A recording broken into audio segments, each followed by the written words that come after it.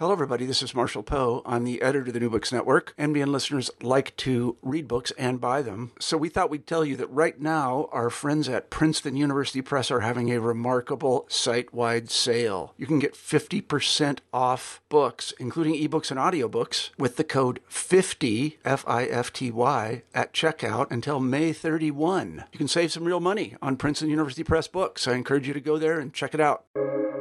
Welcome to the New Books Network. Hello everybody, and welcome back to Scholarly Communication, the podcast about how knowledge gets known. I'm Daniel Shea, your host for episode 130 of the podcast. Today I'll be talking with Aaron Clauset, professor of computer science at the University of Colorado at Boulder and in the BioFrontiers Institute. Aaron is also external faculty at the Santa Fe Institute. Science would appear to be straightforward to do, and also straightforward to manage other people who do. I mean, all the challenge of science must be in the knowledge and in the know-how. It must be in the expensive equipment and in the complicated apparatuses. It must be in the exploration, the experimentation, and the examination of results.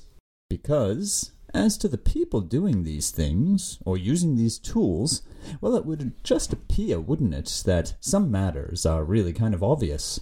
For example, put more money into the research, and you will reap better returns on the findings. Or for any groundbreaking line of the research, just build a larger team, fill the team with all-star scientists, and watch as the knowledge is gained and the application scenarios multiply. And it would just appear to be the case, wouldn't it, that any good idea in the research will rise into view, no matter where the idea came from, no matter who had the idea, no matter which appearance the idea took in the eyes of other scientists. Because really, isn't that the distinguishing trait of the scientist? Isn't that the distinguishing feature, too, of the whole scientific pursuit of truth? That is, the trust in the method? The acceptance of results on one count and one count only, accuracy. Or is science not our modern endeavor to base our labor of knowing on rationality, on objectivity, and on testability? Well, of course it is. Science is all of those good things, and yes, science does indeed go in a direction of recognizably having moved forward. However, and the whole content of this interview really is contained in this contrastive statement, so I'll say it again. However, science is a pursuit by us humans. And the honest fact here is that we understand this pursuit itself, this practice of and this organization of the effort to do scientific work. We understand that only as well as we understand every scientist's object of inquiry, whether that scientist inquires into objects of a biological nature, of a material nature, or of an electronic computing nature. Basically, what I'm trying to say here is that the practice of science is itself deserving of measurement, and it is deserving of reflection. Science can, too, be an object of inquiry, from the perspective of history, or of sociology, or of information science. Because, in truth, it never really is obvious just why one research group outperformed the next in the impact of their work, nor is it obvious why one scientific paper outdoes the next in the impact of its citation measures, nor even is it obvious why one funding decision has this better effect on the research impact than does that other funded decision. In short, the sense that all the challenge of science is in the scientific content itself, well, that sense just does not really hold in practice. The doing of the science is as complex as the things the science is done upon. And this is so for at least two reasons, the one relating to the people who do the research, and the other relating to the ideas these people have in or for the research. So, to the first reason, science is done by people. Yes, science is a set of modern methodologies for thinking and finding out, but no, these methodologies cannot remove the human from the equation. That's why it does normally matter where a new idea emanates from, and also why it can make all the difference if a team have long experience working together, or only very little experience working together, or also who the team is comprised by, whether exclusively superstar scientists, or mostly early career researchers, or more likely, any of the possible mixes between these extremes. It changes scientific outcomes when an institute adheres to the one hiring policy or the other. And there are certain hiring practices which probably no one at any institute even notice as their own practice, because that is just supposedly how hiring is done in science. In other words, a lot of the actual work in the researching, and also a lot of the work done to enable that researching, a lot of all of that plays a very big and normally unintuitive role in which actual results are obtained and in which actual interpretations are made of those results. Perhaps just to illustrate from my own background in helping scientists write, let me just show here how the same content can change effect merely by the formulation of methods and results in a title.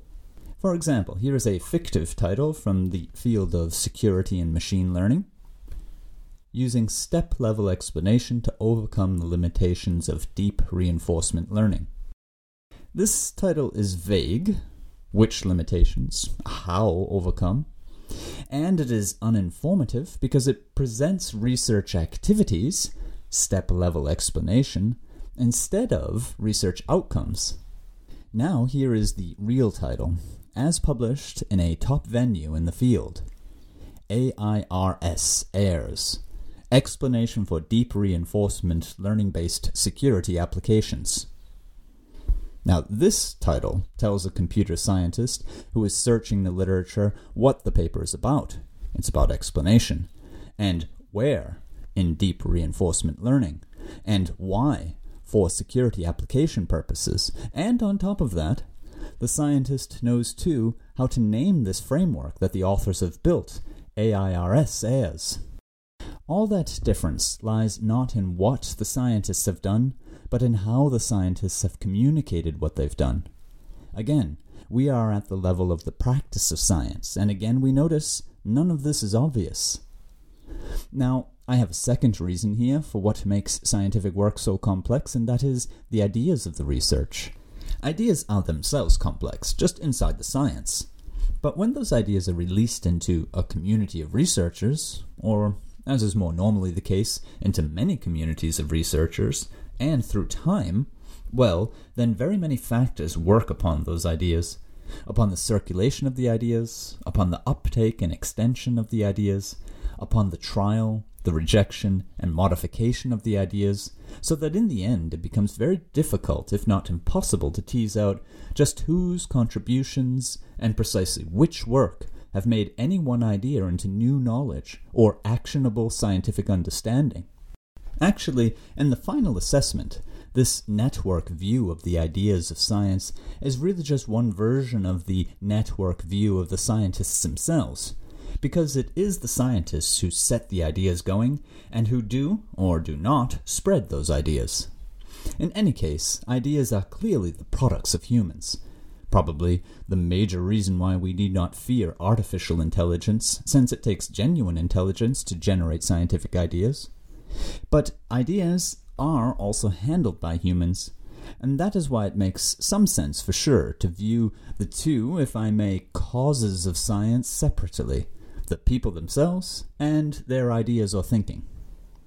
For instance, once an idea has been made into the shape of a scientific paper, it really does exist independently of the idea originators, of the author-researchers.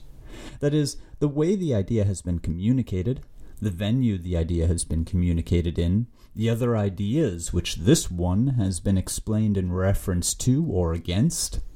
Any number of variables and factors come together here to make one seemingly straightforward matter like a single idea in science into just one node in a complex system of systems.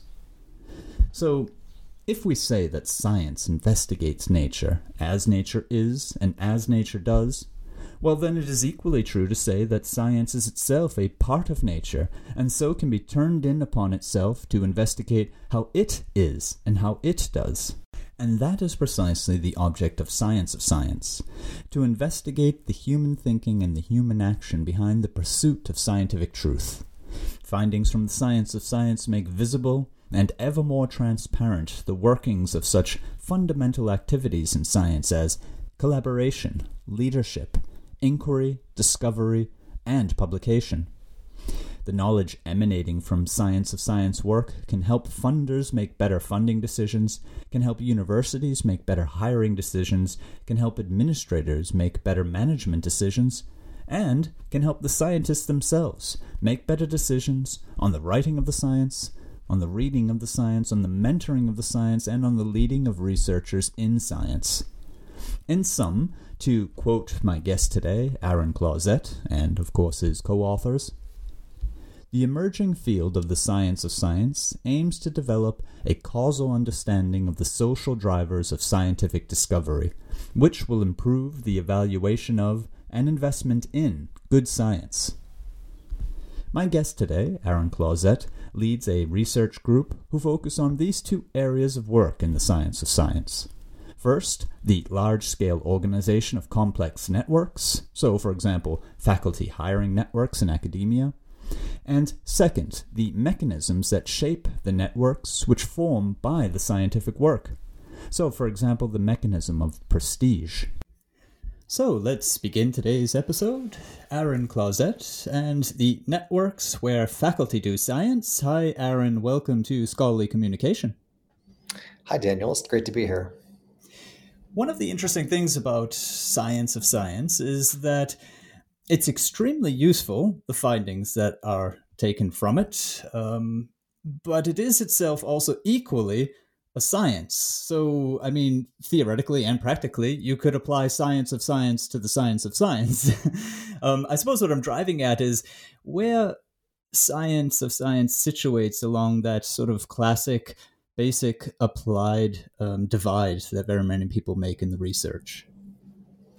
The science of science is a very interesting field because it's inherently interdisciplinary, and its history reflects that. The first people interested in the idea of using the scientific method, as it's sometimes called, or the approach of scientists to understand what scientists do and what knowledge they produce and how they do it, first began in the 1800s. And then it was very much, sociologists and philosophers thinking about like what is science and what is scientific knowledge. And over the course of the next almost 200 years, the science of science has developed and cohered and become much more quantitative. Data, of course, is much more prevalent today, and so it really looks like a combination of social science and mathematics and computational science, along with questions about policy, and natural scientists have gotten involved as well. And so in the community that we have today who work on ideas related to the science of science, almost every field of study is contributing, in part because we all want to know how to do science better. And the science of science is essentially how we can do that. I think one of the things that really jumps out at me when I read these science of science studies is that very clever devising has gone into figuring out how to use, in the current studies now, as you've just said, sort of the turn to data. Very clever ways have been devised to really figure out, okay, how can we use this data to answer the sorts of questions that we really want to know? And even perhaps question answers that have been given before. I mean, one good example comes up in some of the articles that we'll be talking about later in the interview, where you have, on the one hand, sort of an averaged over picture, where it looks like very many scientists have a decline in their productivity over the course of their career. But when you zoom in and when you know how to zoom in with the data, you see a very different set of results. That's right. And the data revolution of the past 20 years especially has really transformed many different fields of study. But the social sciences have benefited tremendously, in part because now we have quantitative information about outcomes of social processes, and science, of course, is one of those. And before that, we had to rely on very small data sets that were very hard to collect by hand or even just personal experience. And if there's one thing true about sort of the modern endeavor of the scientific community, is that it is incredibly large and diverse. And so as a result, these small scale studies or personal experiences turned out not to be very representative of the sort of global dynamics of this thriving, vibrant community. And so the data really allows us to do good science. And you're right that the cleverness in the design is in part because it's kind of tricky to conceive of doing randomized controlled experiments with science. What's the control and what's the treatment group? In many cases, that would be unethical or impractical to do. You can't randomize discoveries across scientists. But there are very clever approaches that have come out, in part from the field of computational social science, which draws on ideas from statistics and machine learning and causal inference in order to understand how much information can we squeeze from observational data, sort of just watching at scale what scientists do from the different data perspectives and trying to extract as much insight as possible about the causal processes underneath that lead to faster discoveries or more discoveries or different discoveries in different fields. And this again sort of brings me back to that opening question of, so the usefulness of science. I can imagine that, and I've seen this happen, and in my own line of work, I help scientists write. So for me, it's also true that you can really scoop up these results and start to really try to apply them in ways. Yeah, what creates more citations? What sort of a group let's say composition makes the difference, and so on. I mean, these are things that scientists desperately actually want to know, but from the outside it can very much look, so outside of academia or the research world, very much look like, well, arcane sorts of knowledge, are results whose usefulness is not immediately apparent. How can you perhaps speak to that double view that people might have of it? Yeah, the science of science is an interesting field because it really has sort of two different constituent groups who are interested in these kinds of results. And one group, of course, is the scientists themselves. Like, scientists want to know how to do better science and, of course, promote the ideas that they think are very interesting so that they receive the attention of their colleagues and to make progress on these important questions. But the other constituency is society. And society, I think, often sort of misses the value of, like, why do we care about citation counts and publication counts and whether a paper is published in this journal or that journal? Like, isn't science just about, like, discovering facts? And aren't all facts sort of, like, equivalent in terms of being factual? And so there's, I think, a disconnect between those two constituencies, that the practice of the science of science, which is often very much about bibliographic data, about the citation network and so on, that's really kind of shop talk for scientists to understand how do we compete with each other to promote our scientific insights and the fields that we think deserve more attention and so on. Whereas the society is much more interested in discoveries themselves and whether or not a new field is going to produce technologies or insights that will be beneficial to society, say, for instance, for understanding how public health works or disease, or making transportation better or something like that, dealing with climate change, of course. And so society's interests are much more about the discovery side of the science of science, whereas the scientist often gets sort of lost in the weeds of trying to understand, like, how can I make my particular science better? They're less interested in sort of the overall sort of systemic level of discovery and more interested in, well, I know what discoveries I'm trying to make, like, how do I make them better? And the science of science can speak to both of those groups. I think the system there, though, that you mentioned at the end is quite interesting, because if you sort of bring science of science back a bit to its sociological roots, even its philosophical roots, well, as you say, we're dealing with social processes here. It's a process that is happening only within a branch of society, but in today's world, an extremely important branch of society. So that, for example, inequalities in the way that science is done are going to be inequalities that are also present in society, and they will drastically affect these inequalities, and science will drastically affect the way that we know things, and the way that we know things shapes the way that society works. So, I mean, it has that roll-on effect which is beyond just merely citation counts. That's exactly right. And I like to think about these things in terms of an ecosystem metaphor now, that 200 years ago, the way science was done, it was done by a very small group of people, most of whom knew each other. And we were still trying to figure out a lot about how to measure things in the world. Like, what is heat? What is temperature, for instance, in physics? And now we've made a lot of progress, of course, but science is so much more broad. And as you said, it's sort of fundamental to the progress of our technological society. And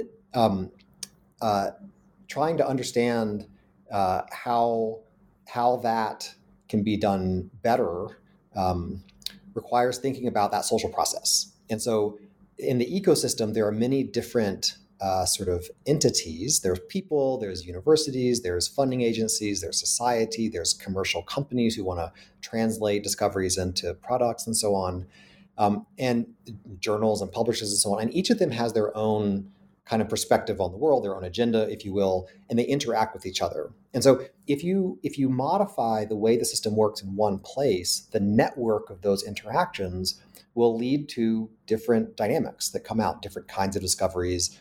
Who becomes a scientist will change, who gets promoted, whose ideas get attention, and so on.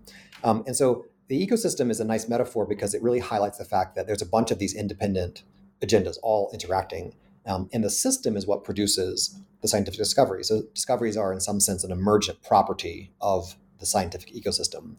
But this is where these two additional concepts that I find to be very useful become really relevant. One is this notion of epistemic inefficiency, the idea that the production of knowledge is a mechanical process from the perspective of like it has to work a certain way and certain things have to happen and so on. And if you modify those things or if you don't have the right ingredients, then you don't get the discoveries. And so it being a mechanical process means that it can be efficient, more efficient, less efficient, efficient in different ways, and so on. How we allocate the structure, the way the ecosystem functions changes both the kind of discoveries that get made, who benefits from the discoveries, who makes the discoveries, where they're made, et cetera, et cetera.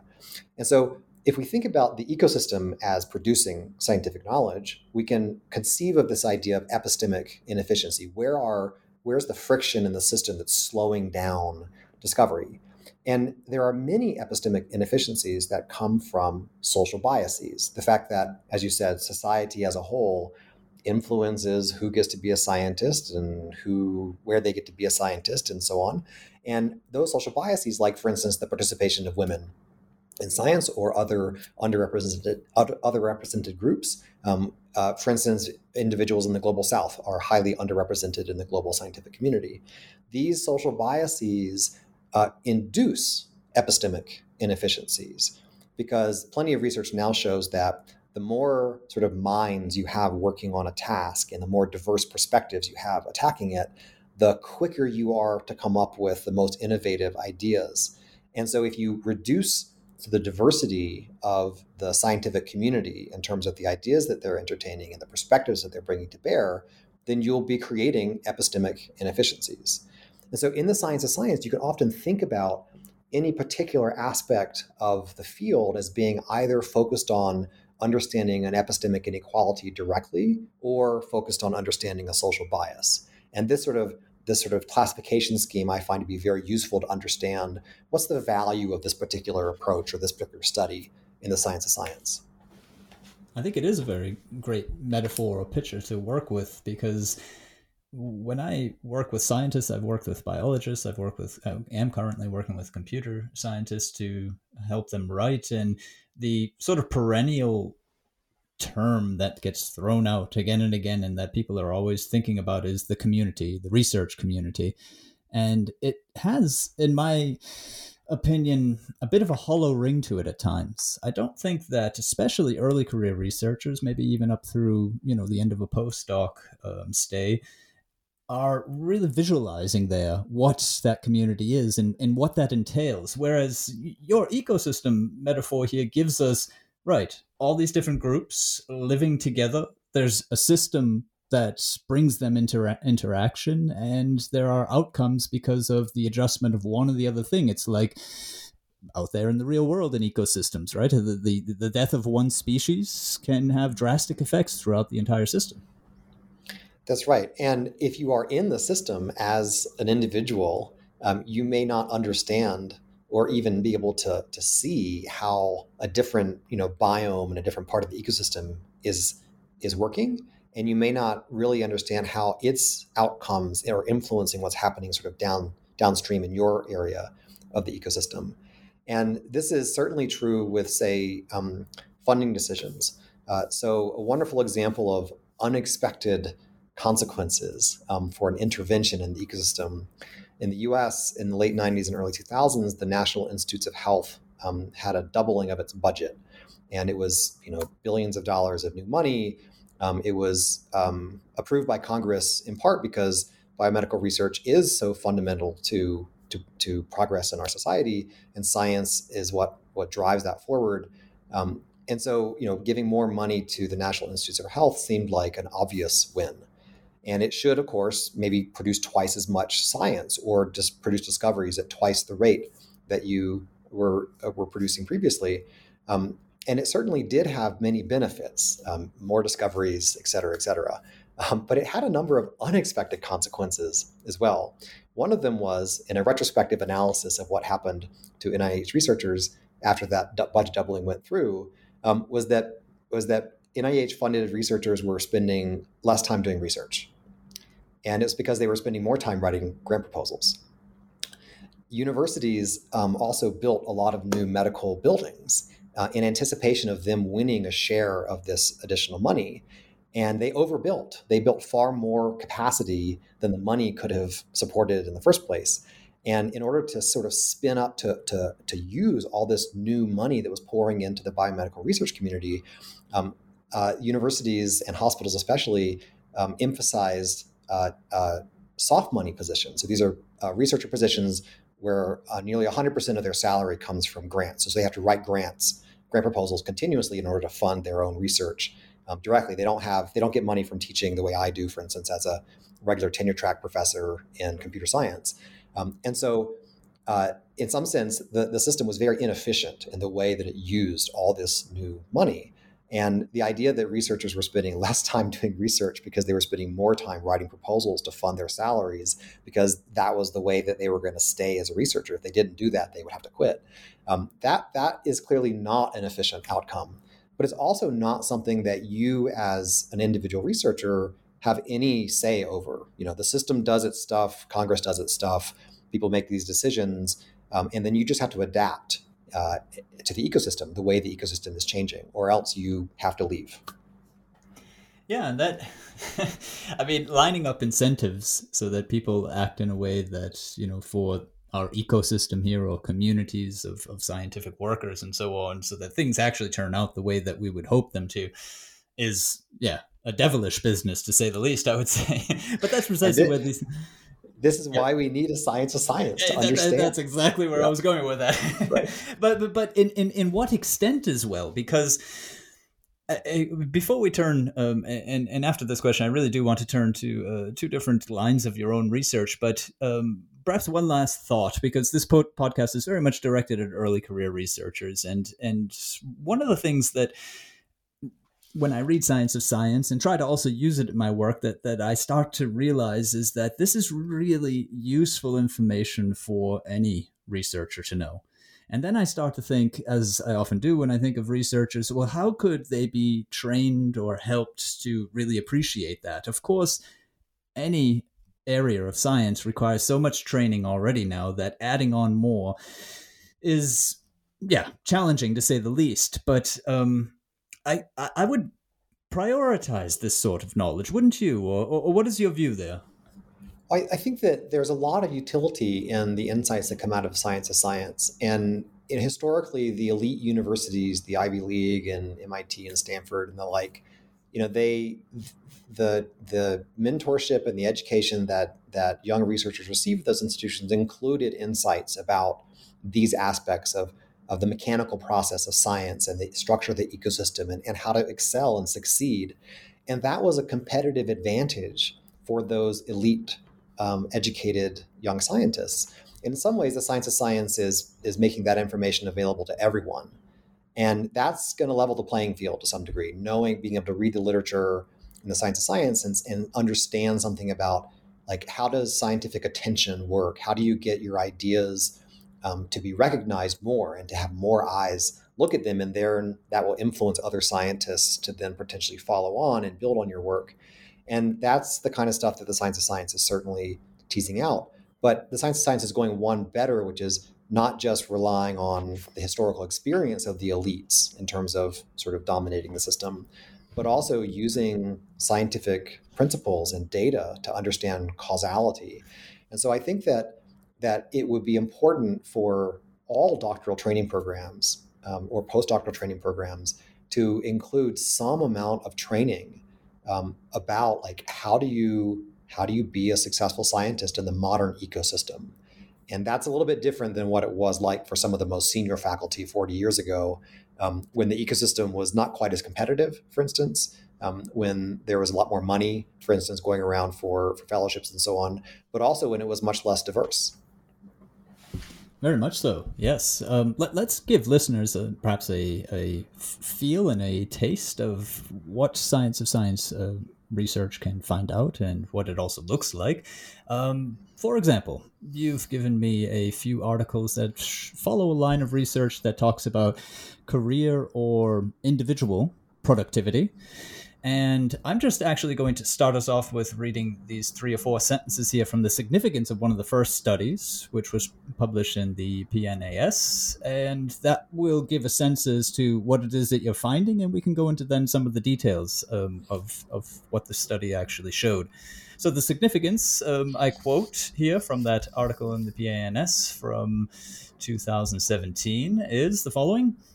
Scholarly productivity impacts nearly every aspect of a researcher's career, from their initial placement as faculty to funding and tenure decisions. Historically, expectations for individuals rely on 60 years of research on aggregate trends, which suggests that productivity rises rapidly to an early career peak and then gradually declines. Here we show, using comprehensive data on the publication and employment histories of an entire field of research, that the canonical narrative of rapid rise, gradual decline describes only about 1/5 of individual faculty, and the remaining 4/5 exhibit a rich diversity of productivity patterns. This suggests existing models and expectations for faculty productivity require revision, as they capture only one of many ways to have a successful career in science. So that's wow. that's exciting. I mean, I think if you were talking perhaps theoretically, but I think our listeners right now think, oh, okay, there's something here. Yeah. One of the co-authors, perhaps you could give us a sense of what drove that study and what maybe also were some of the principal findings for you. This is a wonderful example of how data allows you to go deeper into the underlying dynamics to understand like what's really going on here.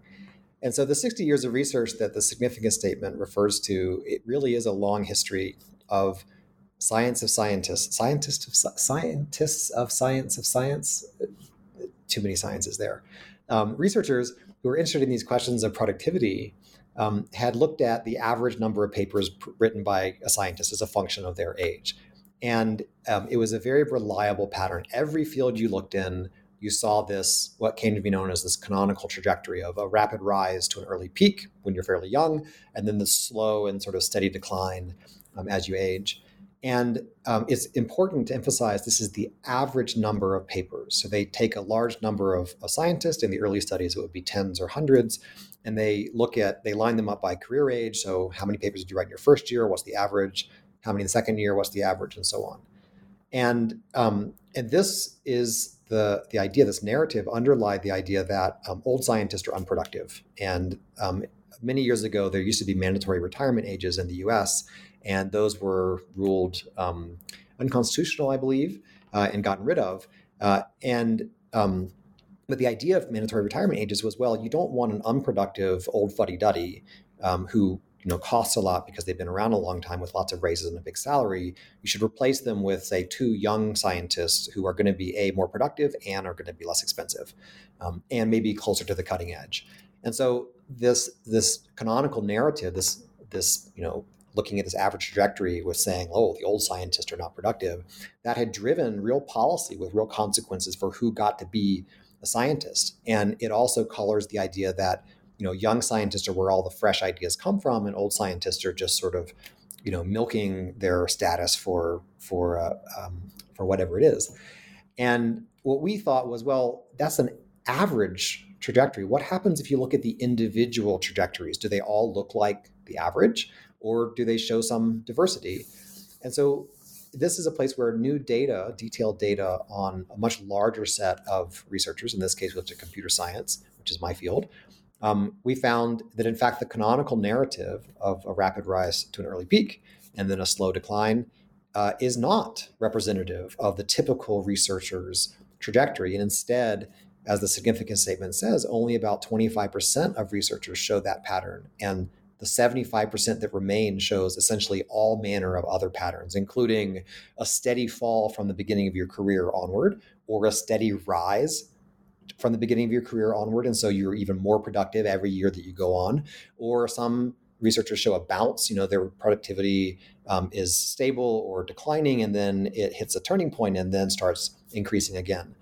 And for us, what this told us was that the previous studies were really summarizing the data. They were describing the system in a particular way, and people interpreted that description as causal, that this description was destiny, that there's no way to be productive as an old scientist.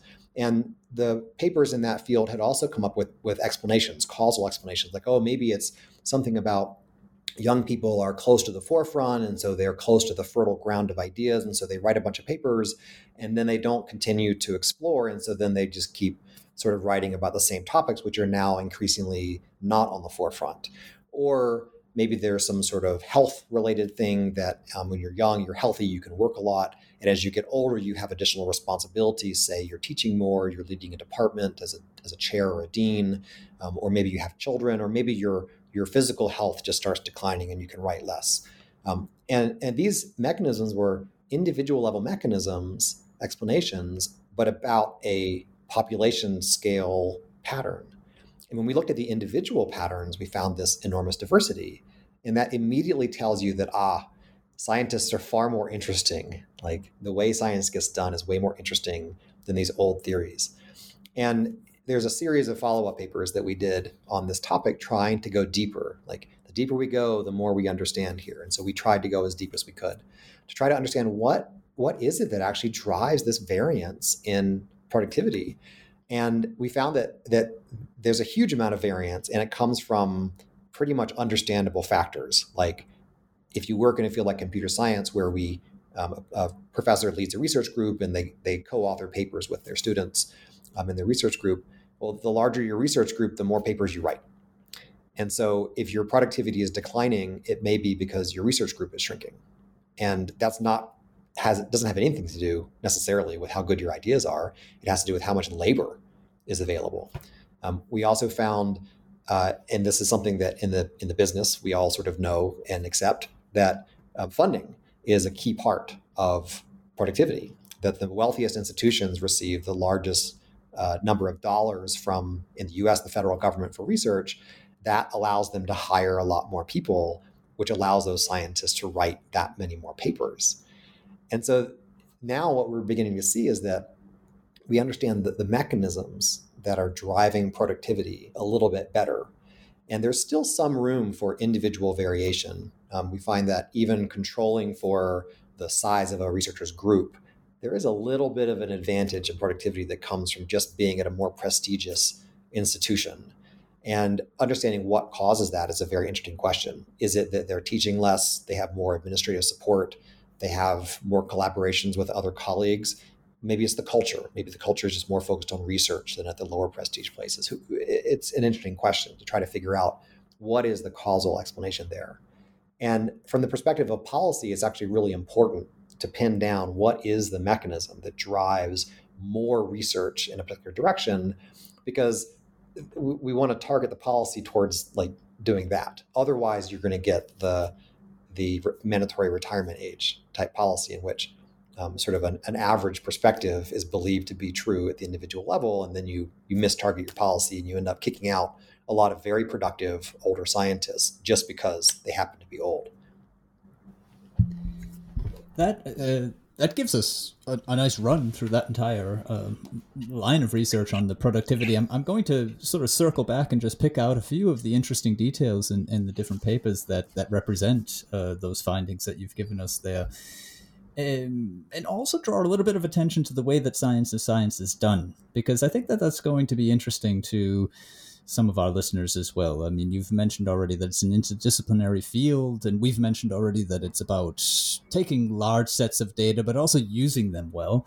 Another thing that really jumps out at me when I look at science of science work is the techniques for visualization, the techniques for preparing, analyzing, and demonstrating the data. That first paper that I mentioned before has, in my opinion, a great example of that, the misleading narrative paper, where you sketched out in the air for us these different 4 trajectories that a productive career or less productive career might take.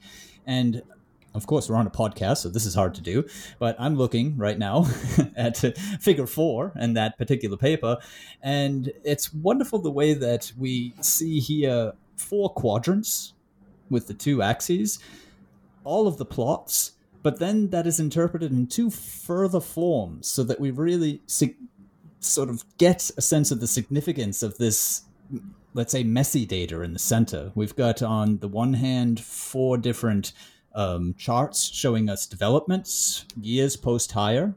That's the one sort of major variable, with publication counts, of course. And then we've got a bar graph on the other side, sort of bringing all of this together, summing it up so that we can really get a sense of, okay, so this is the relation and this is where it would stand and these are the percentages. With that example in mind, or any other, could you, as a researcher in science of science, also speak to this idea of analyzing results and also preparing them in ways that make them readable? I think that the science of science, because it's an interdisciplinary field and a field with these 2 different constituents, scientists as a group and also society, but even the scientist constituent group is incredibly diverse. And, a trained biologist understands, a set of technical ideas and laboratory methods and maybe computational techniques. And those are going to be different from the kind that, say, a machine learner or even a physicist would know. And so if the science of science is going to actually help the scientists and society understand the scientific ecosystem better, to really go beyond just describing it and understanding how it works, the mechanics of it, clear visualizations and targeted, very specific analyses that relate back to practical, concrete things.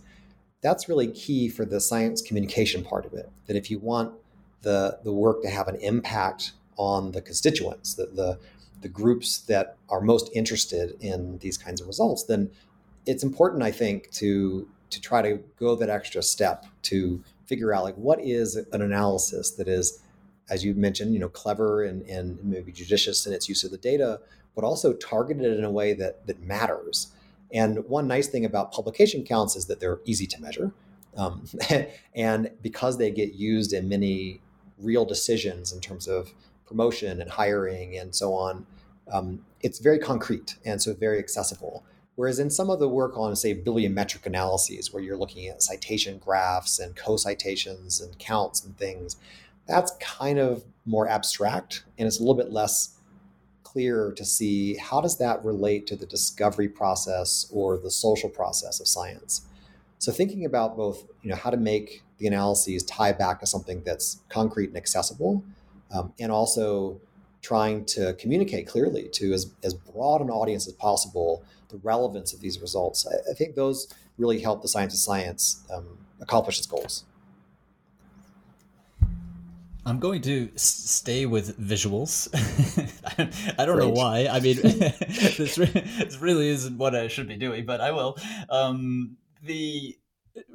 There's also so many interesting, I would call them tidbits, but that's not the right way of putting it. So many interesting facts that arise out of the data, which contribute to the overall argument. I'm still continuing to think about this misleading narrative paper, but which stand for themselves as interesting findings. So, for example, you mentioned in the paper that approximately half of all the contributions in that data set on computer scientists were authored only by 20% of all faculty.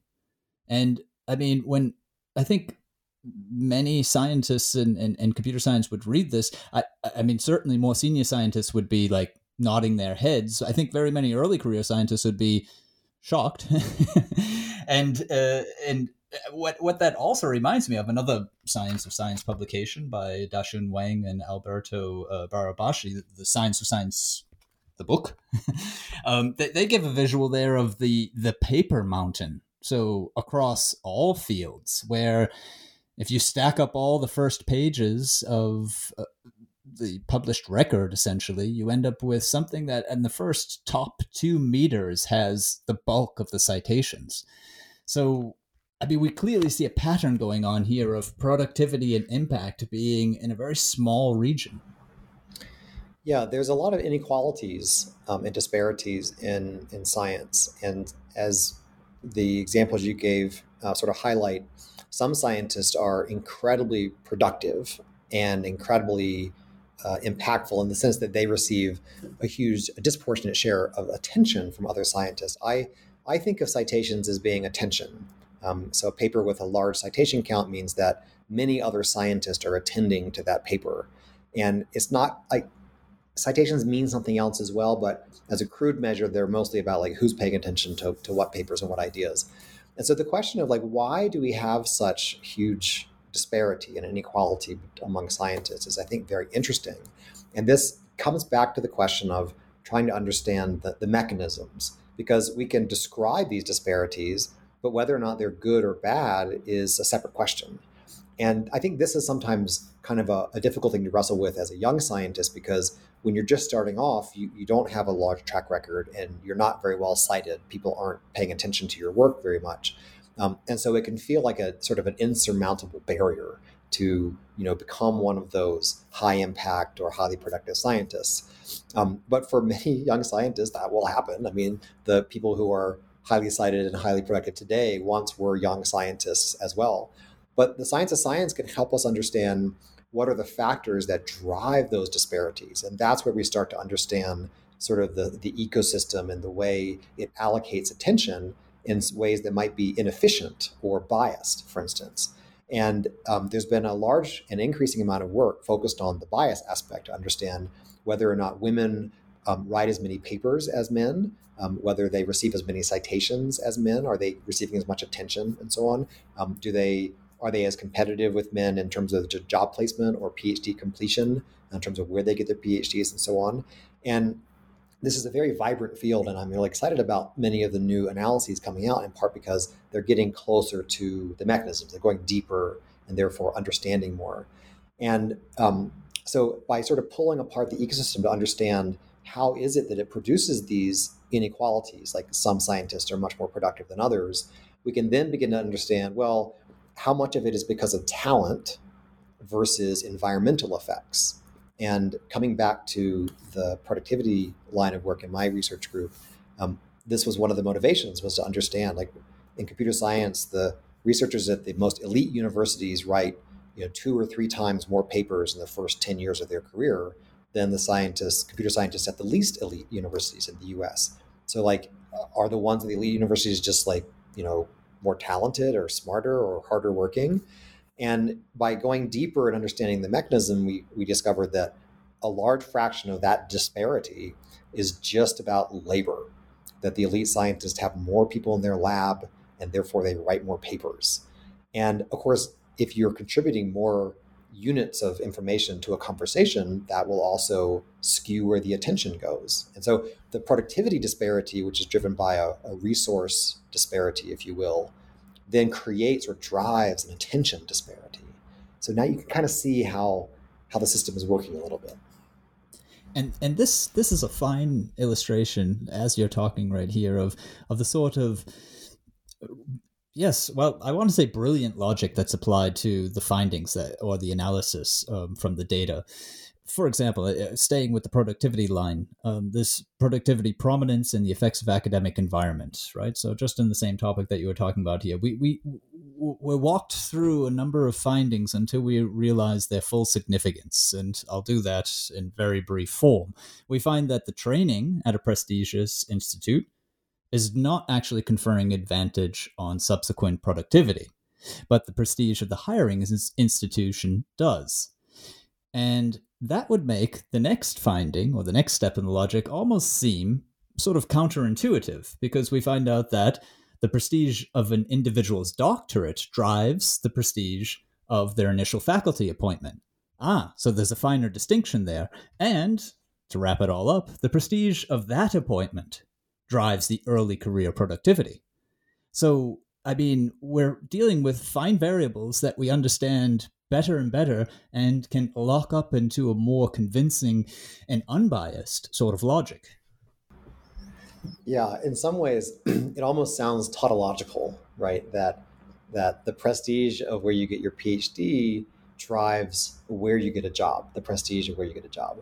And the prestige of where you get a job drives your productivity as an early career researcher. And, before we started digging into this idea, the conventional wisdom was that your PhD pedigree drove your productivity, that just the best people, the most talented, productive people go to the elite places, and therefore, like, that's why they're so productive. But they also tend to get jobs at the elite places. And so it wasn't clear what the real causal relationship was. Was it having an elite pedigree where you get your PhD that drives your productivity, or was it where you work that drive your productivity? And there was a wonderful paper from several decades ago using a small scale data set that offered a hint, which is they looked at people who changed careers in the middle of their faculty job. This is based in the US, as many of these studies are, since it's a big ecosystem here. And this study found that people who move from one university to another, if they move up in the prestige hierarchy, then they become more productive after the move. And so that's a hint that there's something about the environment that's driving it. But their analysis wasn't causal because, of course, who gets the opportunity to move to a higher prestige university? It could be people who are already sort of inherently very productive. So we pivoted and we looked at instead the initial placements. We used faculty hiring as a sort of a pseudo-natural experiment. And by using a matching technique, we created a pair of digital twins, two individuals who had worked in a similar subfield, who had similar productivity prior to their beginning their faculty job, who both did a postdoc or both didn't do a postdoc, same gender, from a similar pedigree in terms of their PhD. So maybe one was from Yale and one was from Princeton. And then we looked at downstream their productivity as a function of whether they placed into a more or less prestigious university. And so because we matched these twins, these virtual twins, prior to placement on productivity and other characteristics, they look exactly the same before the treatment of where they get a job. And then when we look at the productivity after the placement, lo and behold, we find that the one at the more prestigious institution writes a lot more papers than the one at the less prestigious institution. Now, this is not a sort of airtight causal relationship, but it is very suggestive. There are a number of factors that, of course, we couldn't control for: how they did in their interview, whether or not they had, grant proposal ideas already, whether they worked in a hot area like deep learning or something like that. And so while we couldn't control for those, given the controls that we did have, it's very suggestive that prestige itself, that the environment that you work in is what drives your productivity. And on that same paper, I'm sure this is going to be very interesting to any listener out there who is a scientist and is thinking, okay, so what is it about my surroundings, essentially, that is affecting my productivity? In that same paper, we have here in figure 4, okay, I've gone completely over the visuals. It doesn't matter, though. But I'm not going to describe what I see there. It is another fine example, though, of good visualization. But I'm actually interested in a number of these particular factors. And I'd love to hear some of your feedback on that. I mean, we I'm just going to pick out randomly a couple of the factors that contribute to a working environment. And then the working environment, as you find in that study, is contributory to productivity. So there's the prestige, which you've certainly been talking about. There's department size. There's administrative or support staff. There's even things all the way down the line like offering parental leave or average salaries and so on.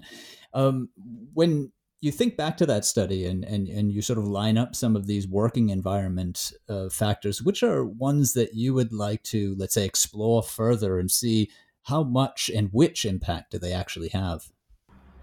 Well, so that part of the paper was a fishing expedition. In the paper, we say explicitly, like, we're not trying to make causal claims here about these different environmental factors because we don't have the data to support that kind of a claim.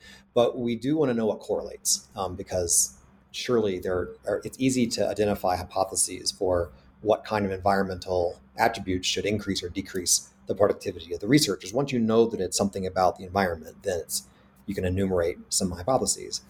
And the one that always comes up in presentations of this work is teaching. Like, surely teaching must be a huge factor. Like if you teach less, then you have more time to write papers.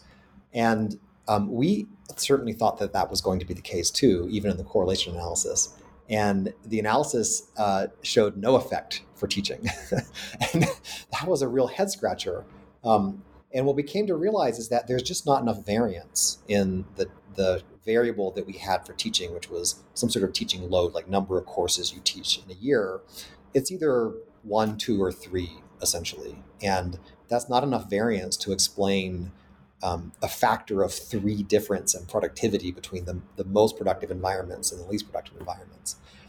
And in addition, thinking more about this particular variable, we realized that it's not really giving you the information that you want. So even though it's some sort of coarse measure of how little time you might have to do research, a large undergraduate course with 400 students and an army of TAs is a very different count of teaching than teaching a graduate seminar with 12 students in your research area.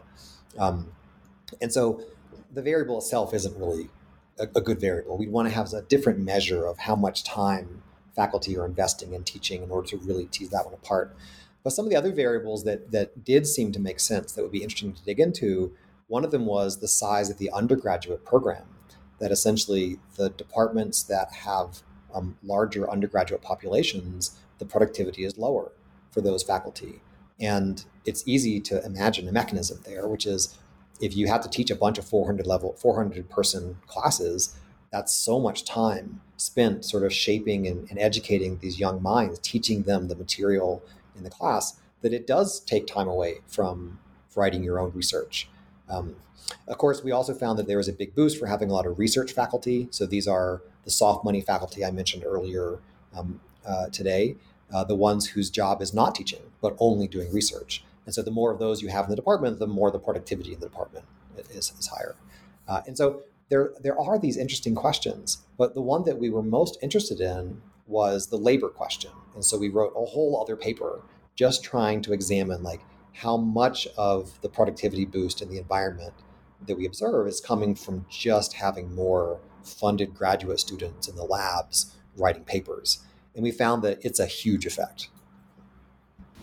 Yeah, you summarized that quite nicely in a diagram of causal arguments in that paper, the labor advantages paper, where we just sketching it out. You've done it once for us, but maybe this will also spark an interesting comment of your own on the paper, because this nicely wraps up our look at productivity, and we can turn over to the ideas and hiring connection.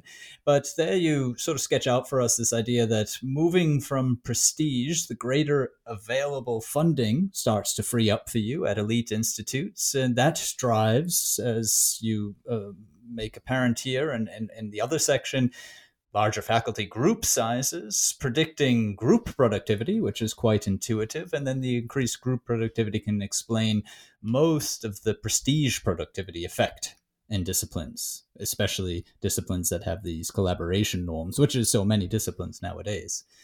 So with that sort of sketch of the paper, is there anything else that you would like to sort of add to what you what you really appreciated then out there from that?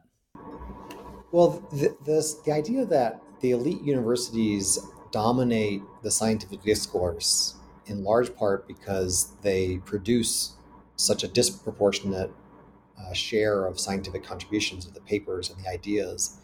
Um, that's something that I think many people feel, especially early career researchers, that like how can you compete with someone like George Church, who has 100 postdocs? I don't know that number for sure, but he has a very, very large research group.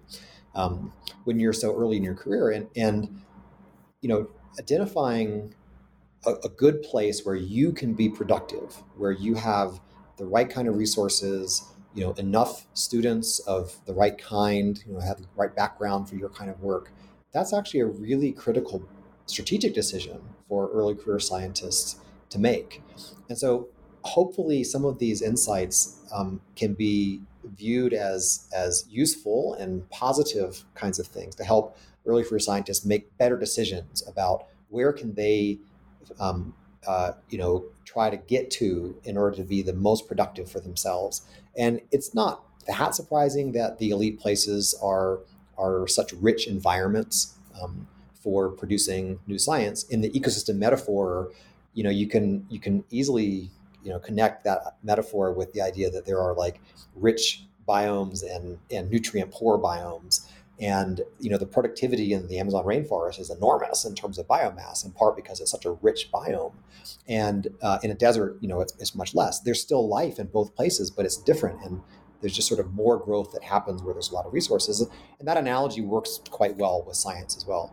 But at the same time, there are lots of negatives that come from being at the elite places too. And these we have not studied, but they're sort of well known in the community. The idea of how the high pressure of being in one of those places, the pressure to raise the money for a big group. There's sort of a norm at Harvard and MIT that you have to have an army of graduate students and postdocs. And if you don't, then you're not keeping up with your colleagues.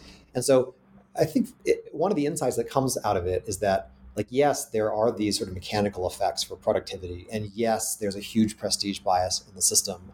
But at the same time, great work still will rise to the top. It may have a slightly harder time rising to the top if it's being written at a place that doesn't have the name, the prestige for the name.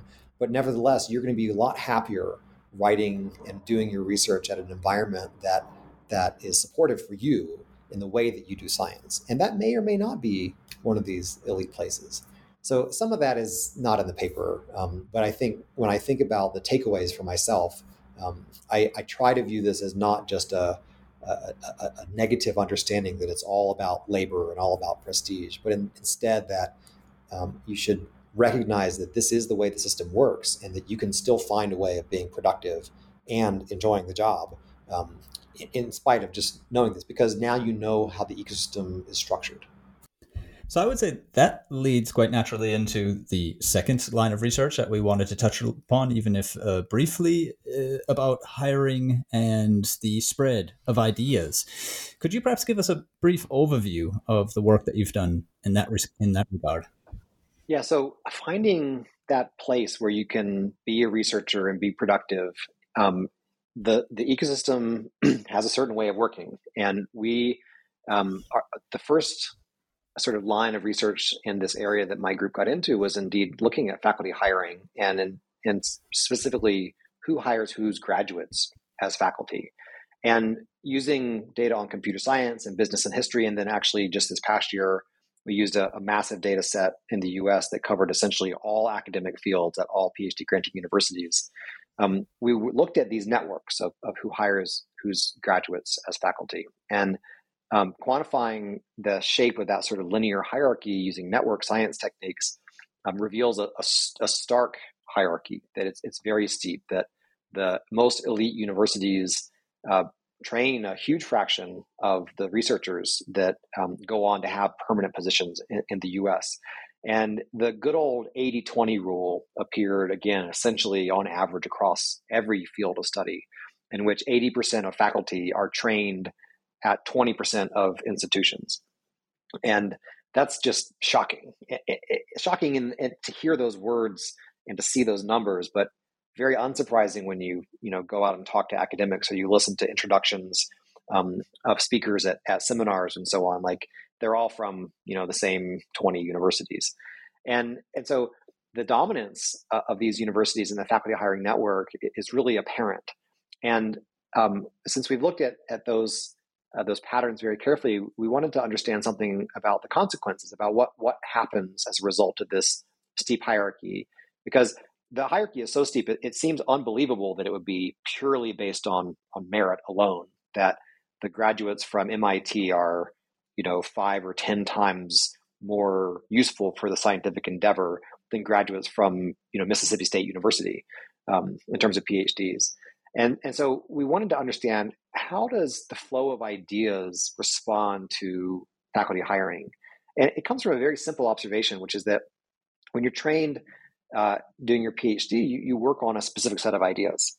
And when you get hired somewhere else, you carry those ideas with you from where you train to where you work.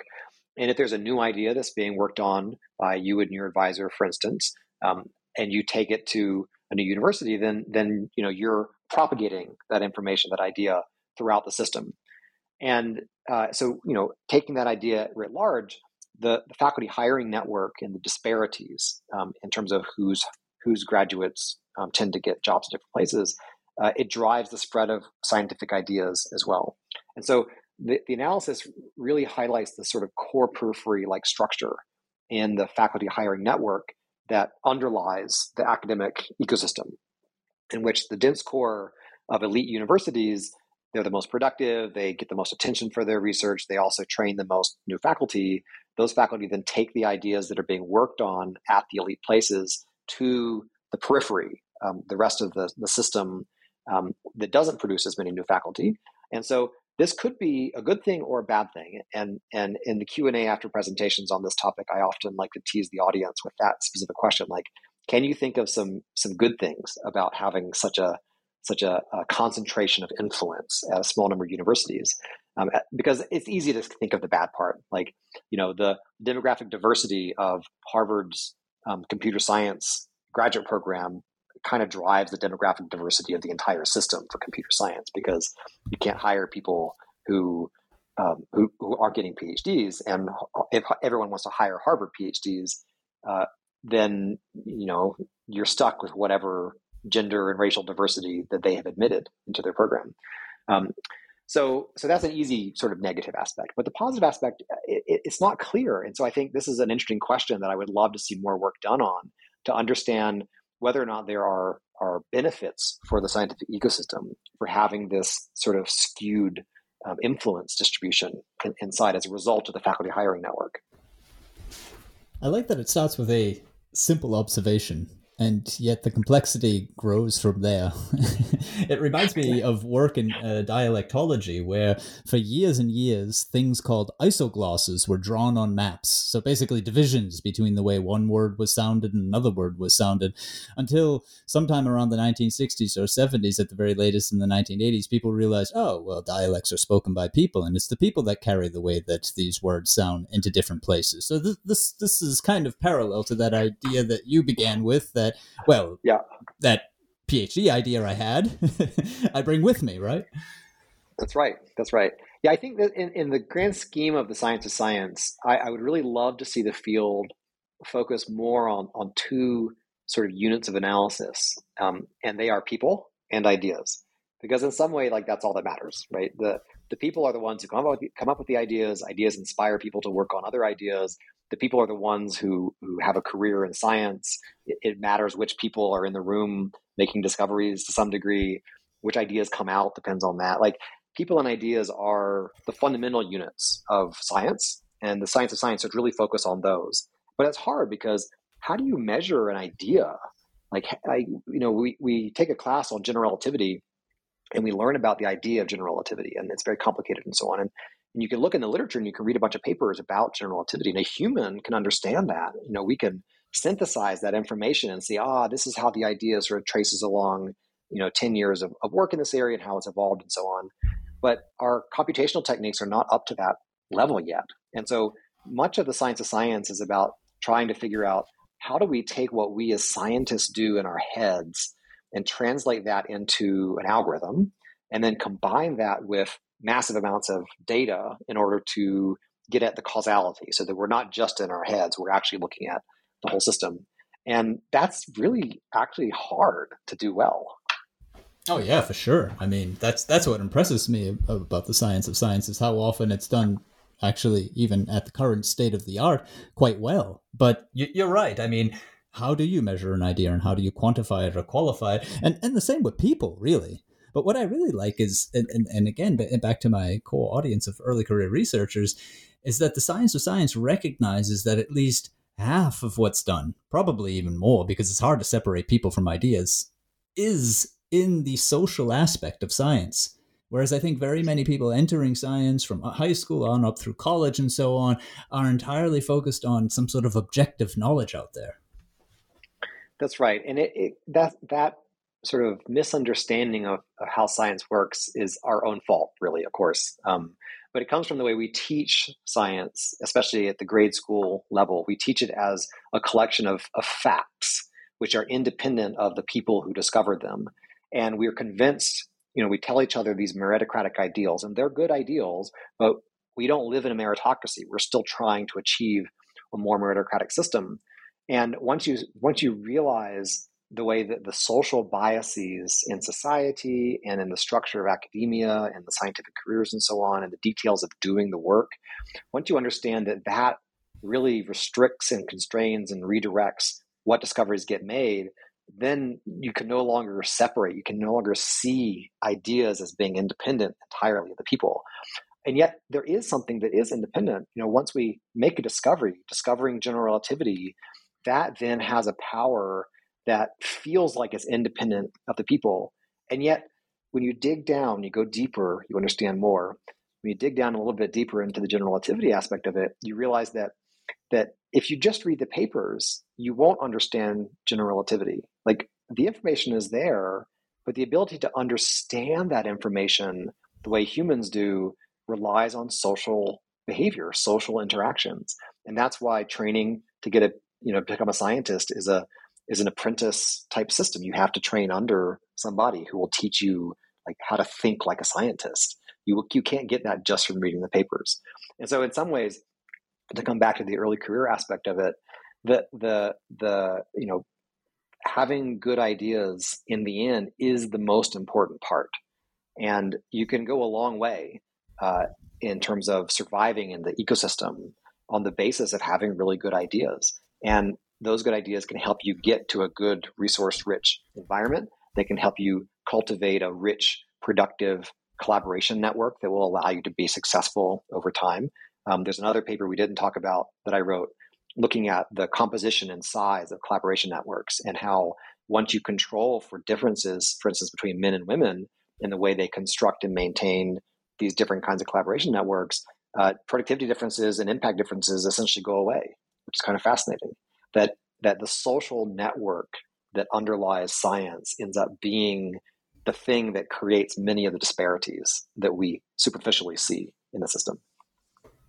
Well, thank you very much for that, Aaron. That is Aaron Clauset, professor of computer science at the University of Colorado at Boulder. And this is goodbye from me to Aaron. Goodbye. And this is goodbye to all of you. Bye-bye. And until next time here on Scholarly Communication.